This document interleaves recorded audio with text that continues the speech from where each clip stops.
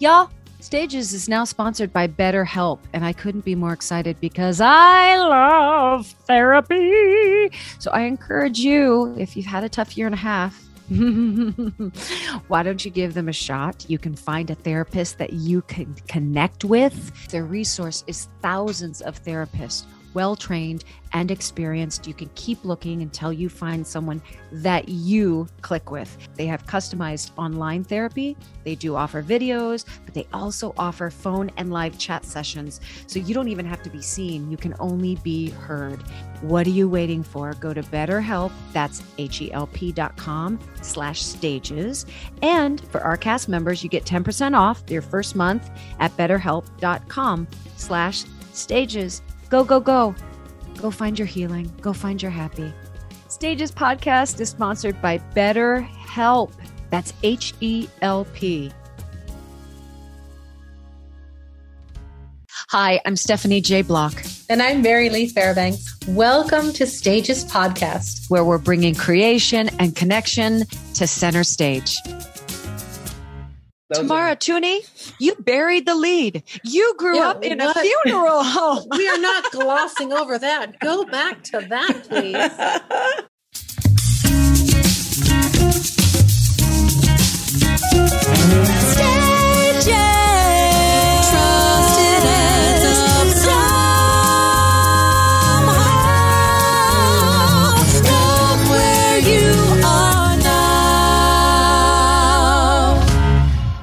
Hi, cast members.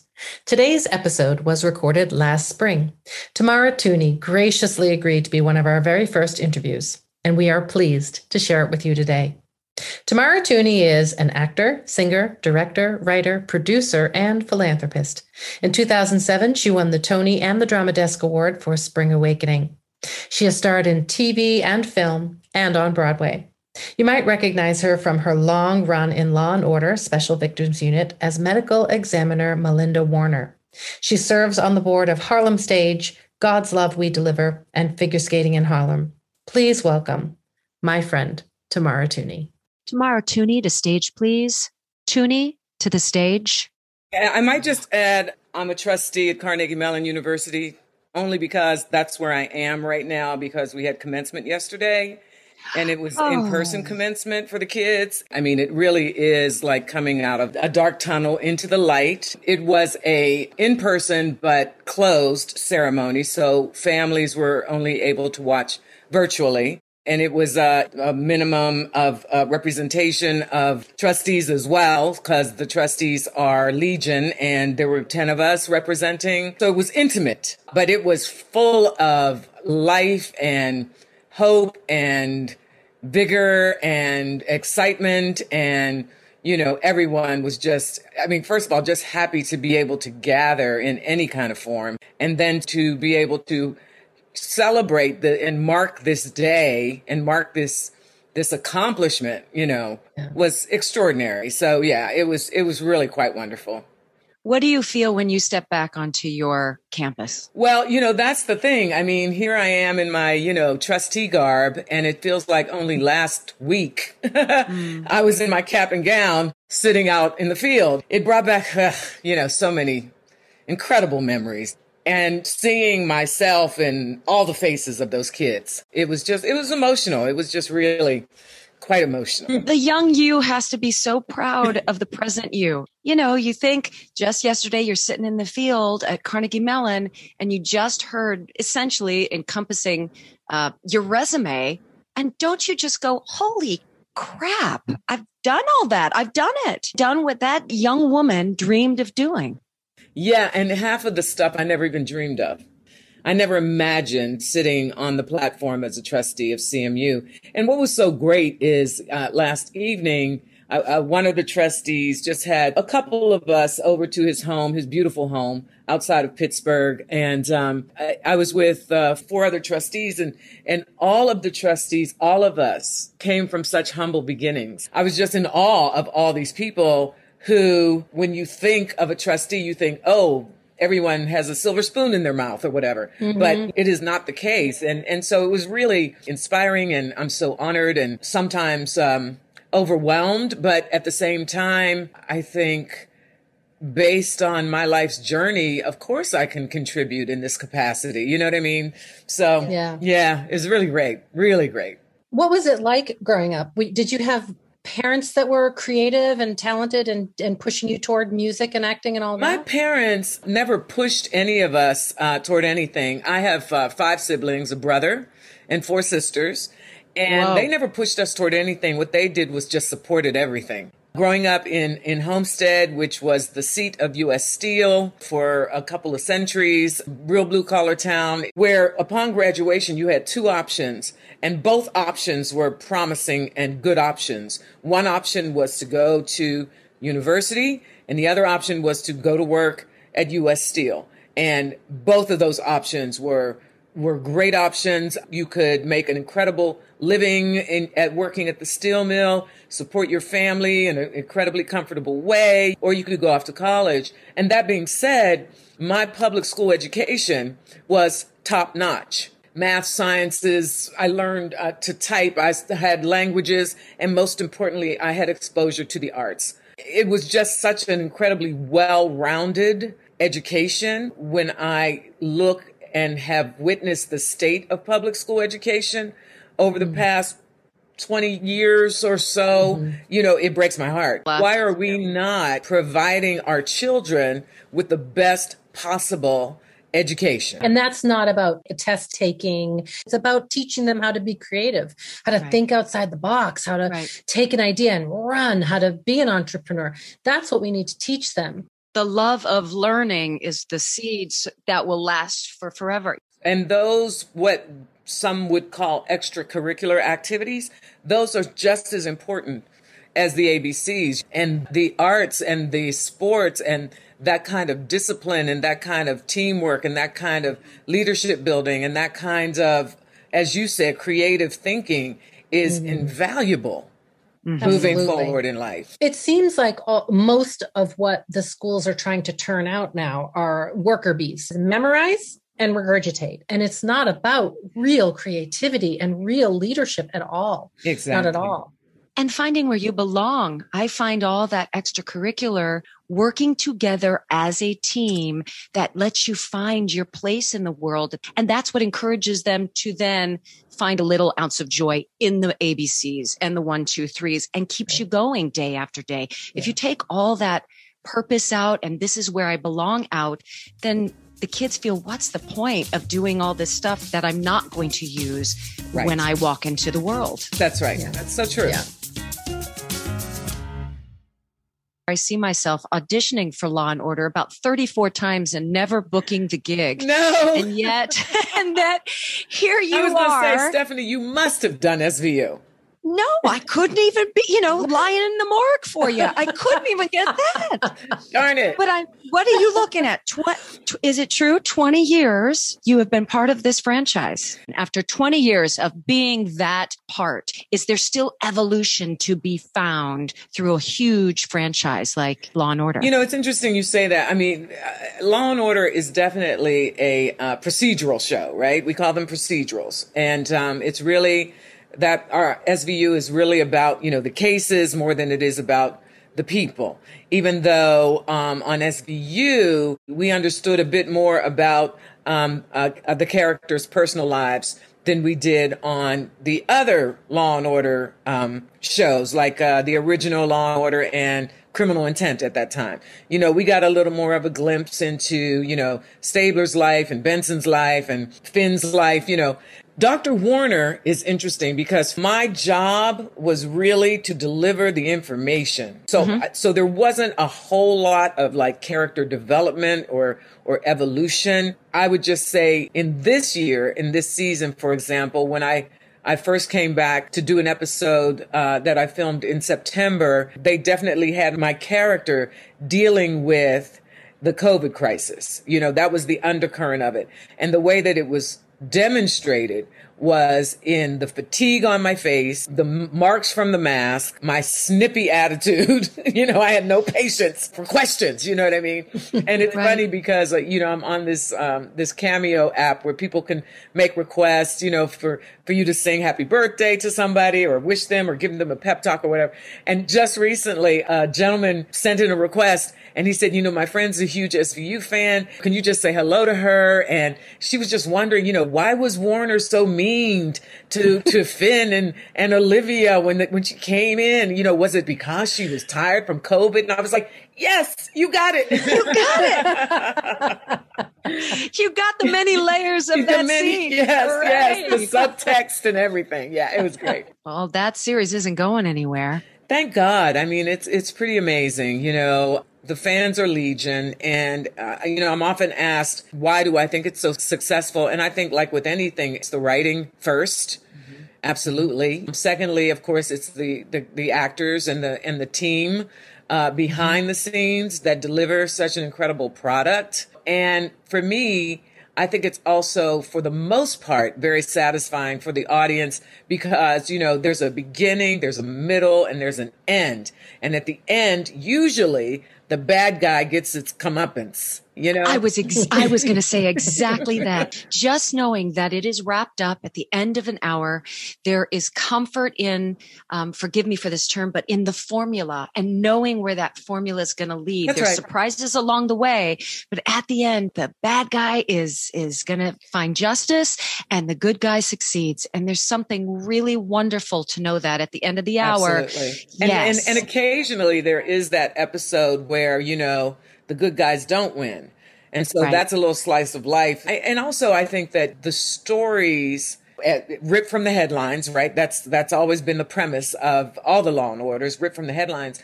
And we rip from the headlines and then we do our own little twists and turns on the story, right? But there's always some kind of message that is being beautifully insinuated into the viewer's consciousness, which I think is so great. How do you compare it to all of the Broadway work you've done? Do you love being on stage more because there's that immediate feedback? And, there's nothing like Come on, ladies, you know. Listen, theater is my first love. That's where I started. When I came to New York with my musical theater degree, ready to sing, dance, and act my little butt off, it was invaluable. And I always loved being on stage. I always loved live performance. For me as an actor, I find it the most gratifying because you get a rehearsal period, right, which you just don't get in film and TV for the most part. And then, as you said, Mary Lee, it's that immediacy with the audience and taking people on this journey with you and into this world with you and feeling them. Mm-hmm. Feeling when they're with you, feeling when they're not. And also just being able to, digressing a little back to your question about character development, Stephanie, in doing a play in live theater, there's the opportunity not only to develop that character before you step in front of an audience, but during the run of the show, you can continue to evolve and dig deeper and make it fresh and discover. And yeah, I love that. I love that. Can you spend a couple minutes and speak to the great Miss Lena Horne and what sharing the stage with her felt like, or any little nuggets or life lessons that you were able to witness or that she gave to you? I can't imagine what that must have been. Yes, I'm so blessed. I mean, that was my first job. That was my first Broadway show. I had just been in New York about 3 months. And I was sharing this story actually just yesterday with one of the graduates from CMU, who happens to be the grandson of legendary musical director and arranger Danny Holgate. And 5 years ago, when he decided to pursue drama school, the family, and I had never met him. I mean, I knew his mom, but I had never met him. And they reached out and they said, would you work with JJ on his monologues? And he's a product of LaGuardia High School, right? I'm like, sure. Yeah, happy to. And so he came over to my house and, we had a few sessions working on his monologue to get him ready to audition for all the schools. And he was going to audition for CMU as well. And so we worked on that. And I said, you have the tools in your pocket, just go and do your thing and just be authentic, be present, be in the moment, and whatever happens, happens. Right. And so he is accepted at Carnegie Mellon. And so he graduated yesterday. And for me to be up on the platform as a trustee, because it was my first year, it was my freshman year as a trustee. So for me to be up on the platform and him to be out there in the audience receiving his degree was, I think, one of the most special moments in my life. And afterwards we got together. And so I was saying to him, the question was, did I have any challenges, or how was it when I first started out, when I got to New York, what happened, blah, blah, blah. And so to try to make this long story condensed, I got a job doing a Kiss Me Kate at a theater outside of New York. And my tonsils abscessed right after the opening. And it shut down. It closed my throat. And so, I had to have all kinds of stuff, and I had to leave the show, basically. I had to leave the show. And I was devastated. And so I came back to New York, and I didn't wait tables. My survival gig was office work, because I could type, because I learned to type in my public school education. And so I could type. And so I was doing office work, and there was a guy who worked at the office who was the son of Lena Horne's manager. And her show was running, but two of her background singers were leaving the show. And so they were looking for replacements.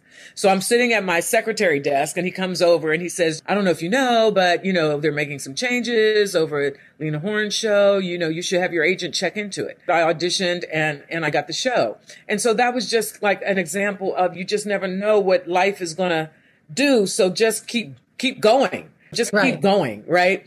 But working with Lena, first of all, I have never seen such incredible discipline and fortitude and resilience and 200% on the stage. I mean, she left it all on the stage, and watching that every night was incredibly inspiring. Yeah, it's a masterclass. It was a masterclass. And because the show was all Lena for 2.5 hours with an intermission, and we, as the background singers and dancers, we were on for maybe 10 minutes at the beginning of the show. And then we did nothing until the finale, where we came out and oohed and awed. To see her do that every single day. However, we didn't have 8 shows a week.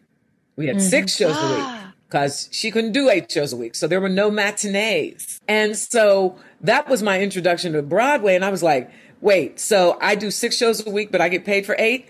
I like this Broadway stuff. This is great. This is going to work and for me. then dreams were shattered. And they were shattered on my next show. It was like, oh. But it was fantastic. And one of my favorite little stories is my mom came to see the show naturally. My mother has seen like everything I've done since I was 5, right?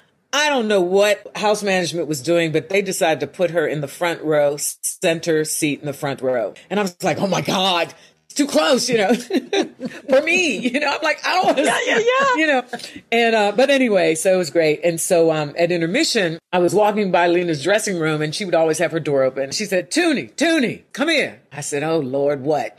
So I go in, and she's putting on her makeup in the mirror, and I'm standing behind her, and I'm like, yes, Lena. She's like, Toonie, that's your mother in the front row. And I'm like, oh my God. And I say, yes, Lena, that's my mom. And she says, well, she is just grinning at me, and I'm just grinning at her, and we're having a good time. And I was like, oh my God. I was like, oh, I love that woman so much. And she loved me so much. And years later, she was performing at Carnegie Hall. And after the show, we were invited upstairs, and it was a mob scene upstairs. It was a mob scene. The elevator doors opened, and you couldn't get out. But anyway, so we're there. So I'm like up against the wall waiting, and I see Lena. She's come out of her dressing room. She's greeting people. She's talking. She's shaking hands. She's making her way through the crowd. And I'm, waiting patiently. And then she gets maybe like 3 people like deep away from me, and she reaches her hand through the people. And so I reach my hand. So we take hands and she just clutches my hand and she's talking to this person and she's talking to that person and she's present and total with them, but she will not let go of my hand until she gets to me. And she's like, Toonie, I am so proud of you, everything that you have done. So of course I started crying. Of course. I don't know who I'd want to be more, being Lena standing center stage and seeing the audience and feeling that energy, or your point of view, being part of the art and the creation of her show and yet seeing her and the way the audience responds, or your mama. Yep. Front row center, seeing it all and smiling and seeing my, baby girl up on stage with Lena Horne. Like all parts of that trifecta seems so glorious. It really was. And it definitely set the tone for the rest of my career. What led you to produce in 2007? What was it about Spring Awakening in particular that you said, okay, the buzz that hit New York when this show was happening and the huge billboards and these young kids and their energy and the edge with which they were telling the story, they said not since Rent has this sort of theater making really affected people in that way. Did someone approach you or had you heard of the project and said, I'm going to be a part of that? I was approached. My dear friend, sister, and colleague who was a producer on As the World Turns at the time. We would constantly share with each other, what other projects we were involved in, what we're up to, what we're doing. And she stepped in as producer on this project. And it was actually, I think, her second theatrical production that she was going to be involved in. And so she and I we met for lunch. She's telling me about Spring Awakening and she was raising some funds if you were interested, blah, blah, blah.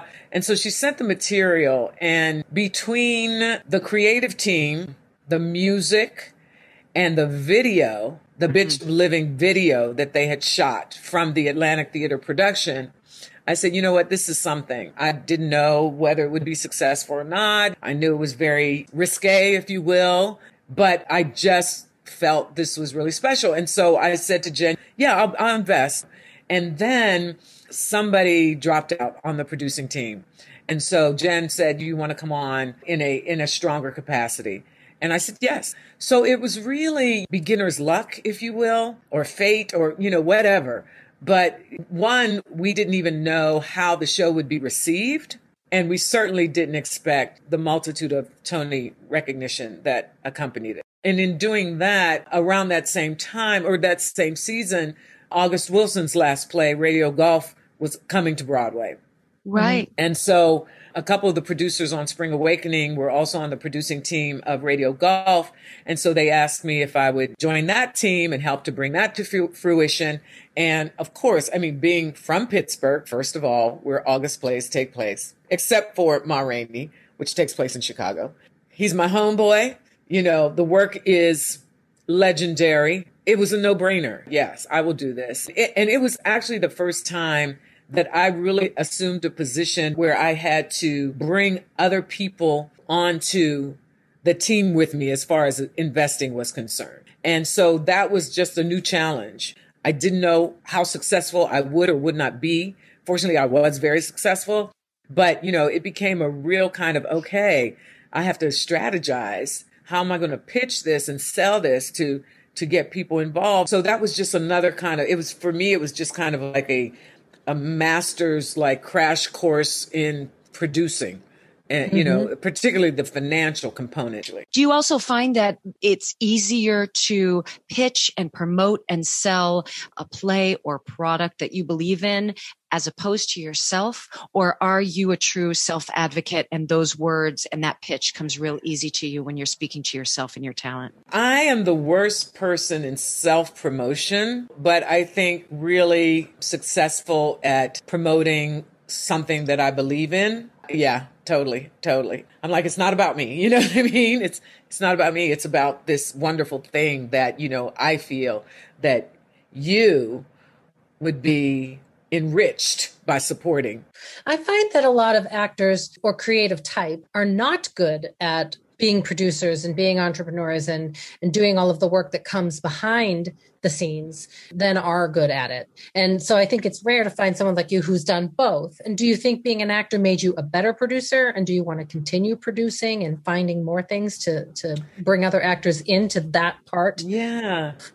I think it made me a better producer. And it also being a producer made me a better actor. It provided me a deeper understanding of what supports my work as an actor. Most of the things we either don't know or we take for granted, right? Mm-hmm. And so it just really it really enriched and supported that. And then on the directing front, certainly being an actor has provided me a certain understanding, sensibility, and approach to directing that I don't think I would have had I not been an actor. The best directors always have been actors at some point. You know? And what I learned, particularly as far as kind of segueing into directing, what I learned is, I would be working with young directors or maybe not so young directors, and I would find that I was giving them my stuff, Yeah. I was giving them my goods. Yeah. And so it became a point where I said, wait, maybe I should use my goods for something that is my own.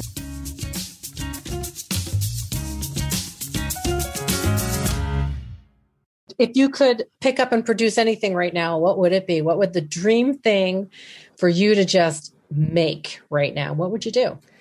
Oh, wow. Well, actually, there are two things that I would love to come to fruition that we're working on step by step. And one is called Jazzland. And Jazzland, it's an animated series that we're actually looking at doing animated and live versions of.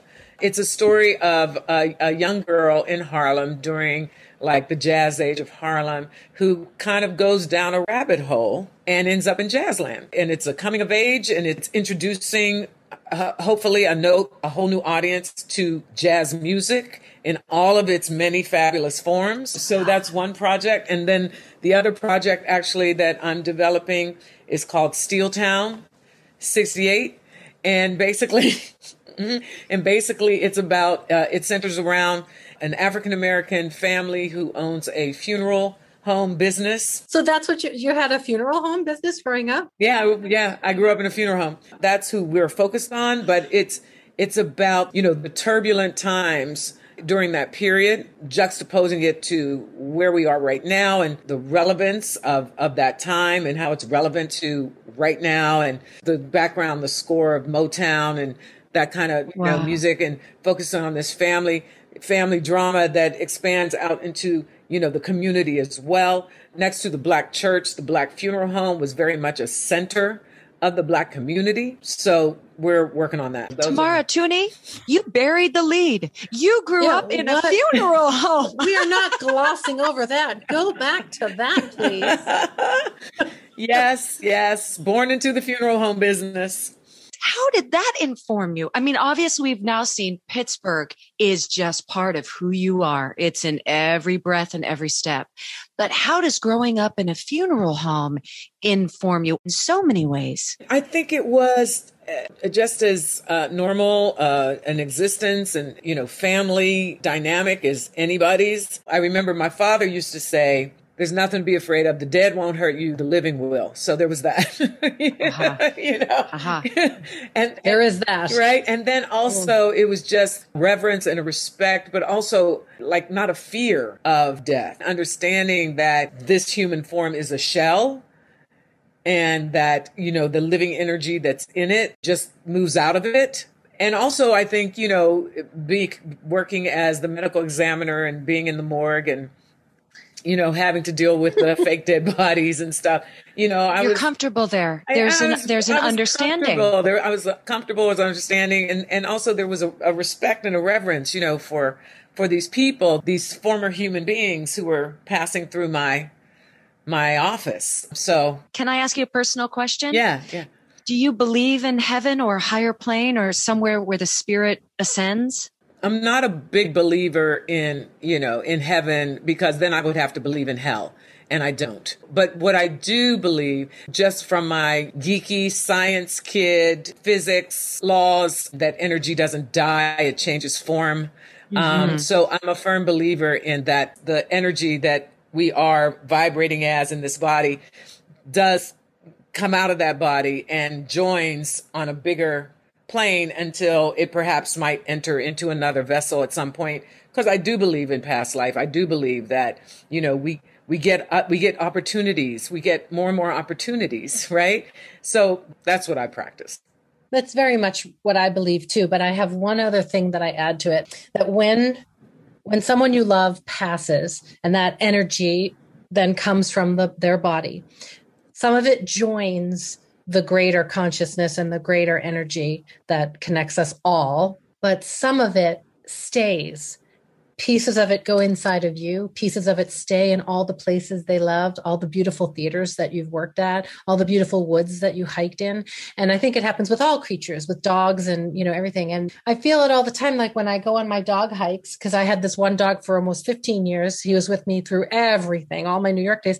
And when I go on my hikes up here, sometimes I just feel him. I feel it with my dad. I feel it so often. I really believe that. I totally agree. And I believe that even though my dad never physically saw my son grow up, that the part of his energy that entered into me when he died got to witness my child's growth through me, which is even more special than witnessing it on the outside. Absolutely. I totally believe that with all my heart. I totally concur. Absolutely.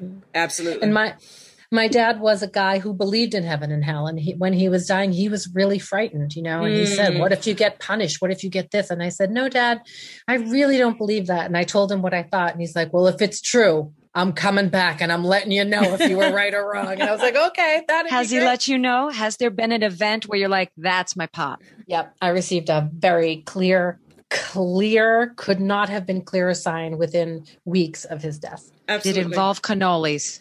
It did not involve cannolis. Okay, I'm just asking. It did involve black silk shirts and gold chains. All right. Well, that makes Absolutely. I totally agree with you. My dad passed, it'll be 8 years ago now. And you're right. It's like all the time.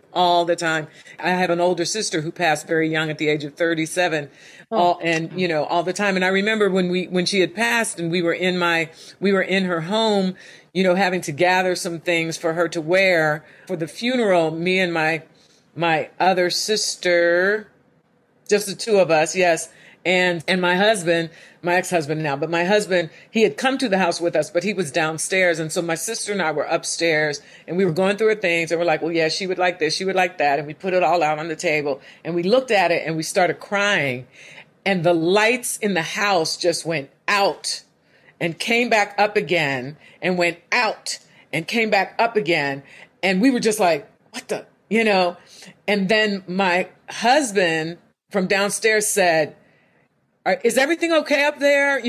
And my sister and I, we just started laughing because we knew it was my sister Terry saying, don't cry. Don't cry. Snap out of it. Snap out of it. Don't cry. I'm all right. You know what I mean? And so when we came down, my husband said when the lights went out, he started to come up the steps and he felt this coolness rush past him and he stopped. And I was like, that was my sister saying, let my sisters have their moment and then we're going to move on. Covered in truth bumps right now. I'm covered in truth bumps. Yes. Life is filled with little magic moments. As you say that, Mary Lee, I'm hoping coming out of this pandemic that, we all as a society and a world will be able to recognize all those magic moments that, we often either take for granted or just, breeze through. This universal pause that was imposed upon us has value, and we can find the value in that. We had to learn something. The lack of connection and the desperate need to connect now, I feel, is deeper than ever. And I just pray that humanity at large can hold on to that. I love humans, but I know we also learn lessons. And then 3 months later, it's like that lesson never existed. Exactly. You went, what happened? Business as usual. Business as usual. And, it's up to us to hope, pray, and act. We have to be the heroes that we're looking for. There's a really interesting yoga philosophy that's based on the seventh chakra, which is the seventh energy chakra, which is the one that connects us all together. It's the thing that literally tries to teach us that we all come from one place. And so they talk about the aspen trees. So if you've ever been to Colorado and you look at a field of aspen trees, you think those are all individual trees, but they're actually not. It's actually the largest living organism on the face of the earth, because they all share the same root source? It's one tree. Wow. It's one root source. Wow. And so when that root source spreads like that and creates that forest, one bark beetle can come in and it can destroy one of the trees. And what it does is then sends that black fungus through the root system, wipes out all the trees. But the other side of that is when there's a forest fire and it wipes out the trees, if one shoot remains, it can regenerate the entire forest. Right. And so the whole lesson of Chakra 7 is we are all the trees. What do you want to send through that root source? What do you want to send? Do you want to send light and creativity and rebirth and regeneration and connection? Or do you want to be a bark beetle? Right. Right. And you get to choose, like, what do you want to send out? Because it matters. I'm going to put that on a t-shirt. Don't be a bark beetle. Don't be a bark beetle. Right? I want to hear a little about what you're doing with the Harlem skating. Figure skating in Harlem was formed 25 years ago. It stemmed from a desire and a need for a skating program in Harlem for young girls. Harlem had Harlem Hockey, and the gentleman who was the coordinator of the Harlem Hockey reached out to a young woman who had recently graduated from Tisch in filmmaking. And her name is Sharon Cohen. And Sharon was a competitive skater in her youth. And so he reached out to her and said, would you be interested in teaching girls in Harlem figure skating? And so she said, yeah, sure, And it was just kind of a fun thing that she was doing in her spare time. And then she realized that the need and desire was great. And she also understood what figure skating provided her as far as life skills were concerned. And so our mission at Figure Skating in Harlem is to provide girls academic excellence, leadership skills, self-esteem building through the fine art and discipline of figure skating. And a very important component of this is the professional and Olympic figure skaters support the program. The community, the ice community as a whole supports this program. And we would have when we decided to have our first gala, we decided to have an ice skating party. And it was called Skating with the Stars. And so the professional and Olympic figure skaters would come and you'd be able to skate on the ice with Sasha Cohen and Christy Yamaguchi and, you know what I mean? And it was extraordinary. So, and that, that helped us to build and build and build. And the most exciting thing is the program has been so successful that we started a figure skating in Harlem, Detroit chapter that is about 3 years old, I think. And so that's going extremely well. And the other thing I want to add is our girls developed into such extraordinary skaters that we have formed the only all Black and Hispanic competitive figure skating team. And our team has medaled bronze, silver, and gold. It's incredible. Planting those little seeds makes them feel that it's possible. Yeah. Our goal is not to create Olympic skaters. Our goal is to create champions in life. Mm-hmm. I love that. Mm-hmm. I love it. And it's all the metaphors, the falling down. Oh, yes. Back up. And get back up. Sure. Dust yourself off, get back up and keep it moving. And creating beauty out of chaos. The chaos when you first get on the ice and you learn that you're chaotic, and out of it comes beauty. Yes, and that's what life is too. It's chaos to beauty. That's any invention of anything. And I would add beauty and strength. Yeah. Yes.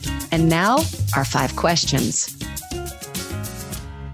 All right. If you could have any special skill or talent, what would that be?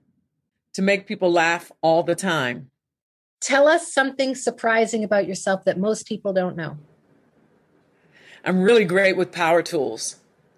Oh, I love it. Enviable. That is enviable. If you could go back to your teen or 20-year-old self, what would you tell her? It's going to be fantastic. What, if anything, do you use for a good luck charm and why, or a ritual and why? I mean, I could be super practical and say, my yoga practice every morning, because if I don't, I won't be able to move, for real, got to stretch it out in order. I know that feeling. Exactly. But I would say, as kind of a good luck practice, I think that would just be more about just kind of being still when I'm feeling something is, out of my control, just, breathing and being still. Okay, final and the deepest question of this morning is, if you were a nail polish color, what color would it be? And what would that clever, cheeky name of the nail polish? Well, first of all, it would be red. I think I would call it Burn This. Ooh, yes. I love it. Yes. You are a force, and we feel so grateful for your time. Thank you both. This has been nothing but a pleasure. It was great to see you. You be well. You too. Love you too. Take care.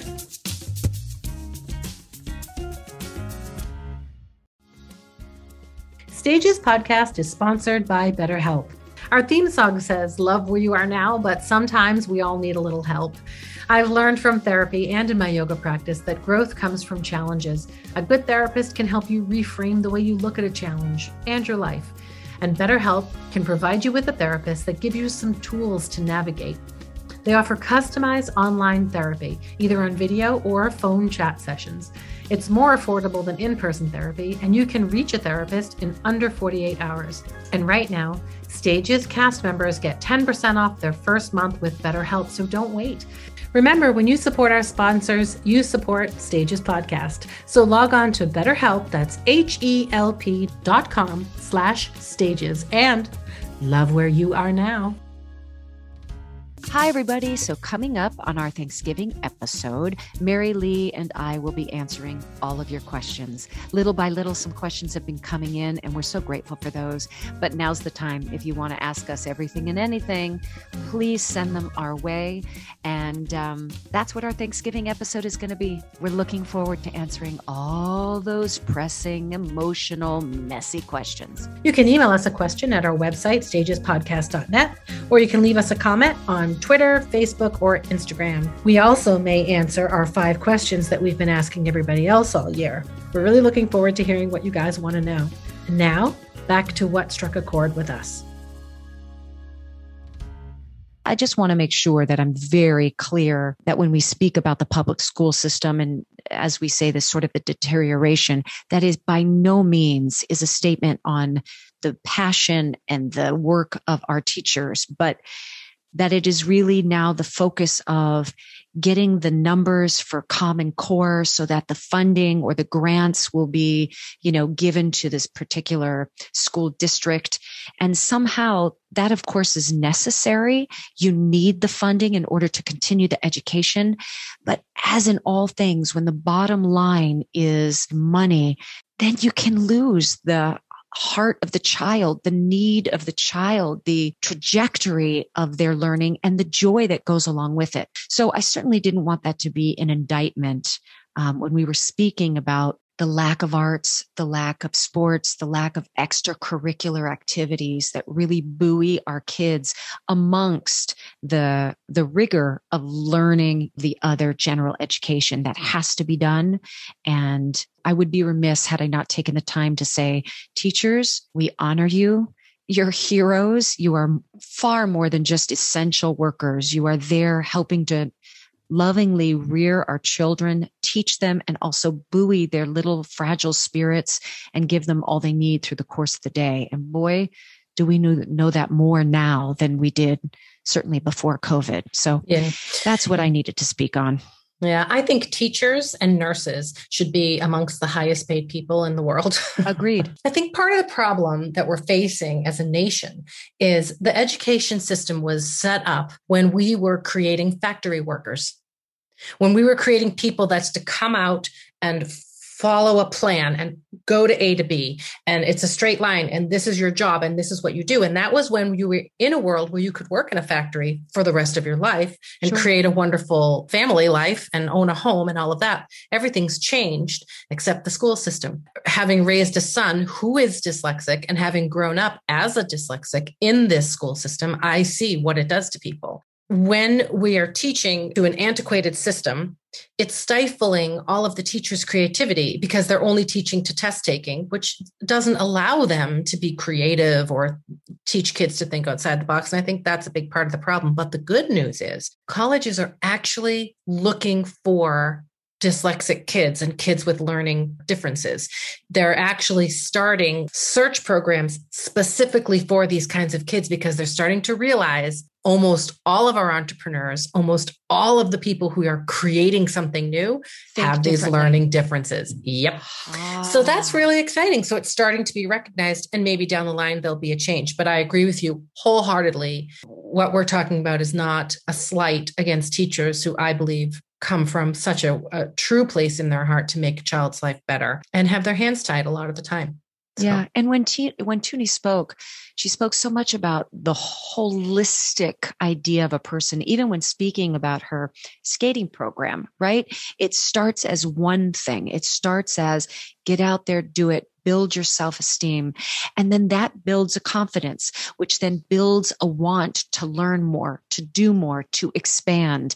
She spoke at it from all these different angles, but at the core of it was always about evolving as a person, growing and learning, recognizing your beginnings, but still reaching these great lengths of growth. And that was really something that I took from her discussion. I want to bring up how we had to redo her opening because she was like, I'm not an actress, I'm an actor. I love that she will not be put into categories. I heard this interesting thing. If you think about it, men, when you're filling out a form, men have one checkbox, right? Mr. Women have three. You're a miss, you're a Mrs., you're a Ms. And we are forced to identify by marriage. Are you single? And the Mrs. is MRS, which means you belong to someone else. Mr. Did she talk about that in her interview? No. What happened was I was really struck by the way she was like, why should I be called something different than what a man does? Actress. And that's what and it stayed with me, even though I cut it out. And then I was listening to a different podcast and they started talking about this. Women have to check the miss box. And in France, they have now done away with the word mademoiselle. Wow. It shouldn't matter if I'm available or not. I'm a woman. Right. What do you care if I'm married or not? In Latin American culture, it is a very, even though there's that machismo that they talk about, but it is a very matriarchal society, right? And so Seb and I got married first at just City Hall, and they ask you to write down what your, new surname would be. And he looked at me and he said, I'm happy to take your last name. And I was like, what? Like at first, there was just this lump in my throat. And then I went through this whole litany of, oh, do you realize how you'd be made fun of? Do you realize how I would be made fun of? You would be known as Mr. Stephanie J. Block. Like there's a whole connotation about what that would mean about your manhood being less than. And I would be such a shrew if that were to happen. So it wasn't even I don't think it was an empty offer, but on my end, there was no possibility to really see that through because I thought, can you imagine how we would be looked at as individuals, as a couple? No way. So hence the Block Arcellus. But that was a true question for him. I'm happy to take your name because that's an option here. It may not be on the form, but culturally for me, that is an option. I was like, whoa. I wanted the same last name as my child. I wanted us all to have the same last name. So that was one reason why I was happy to take the name. But the other reason is that Fairbanks is so much nicer than Graffio. It's pretty good. What's up, Graffio? Yeah. And you know just how to spell Fairbanks. So to go from Graffio, how you doing? What's up? To Fairbanks. Mary Lee Fairbanks. Hello. And here's the interesting fun fact. Douglas Fairbanks' wife. Yes. Her name was Mary Lee. Mary Lee Pickford. Come on. That's right. Of course. Isn't that cool? Yes, very. So say goodbye, Graf. Oh my God. Or goodbye, Graf. Ciao, Graf. Or cheerio, Mary Lee Fairbanks.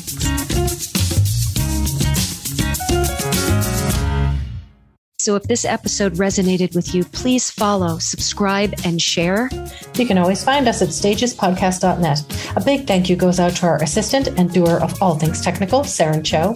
Thank you to Noah Kaiserman and Garrett Healy for our beautiful original music, Melanie Von Trapp for our Stages Podcast logo, Brock Grenfeld, our sound engineer, and Allison Arns, our PR and social media expert. And thank you, our cast members, for joining us today. We hope you come back next week.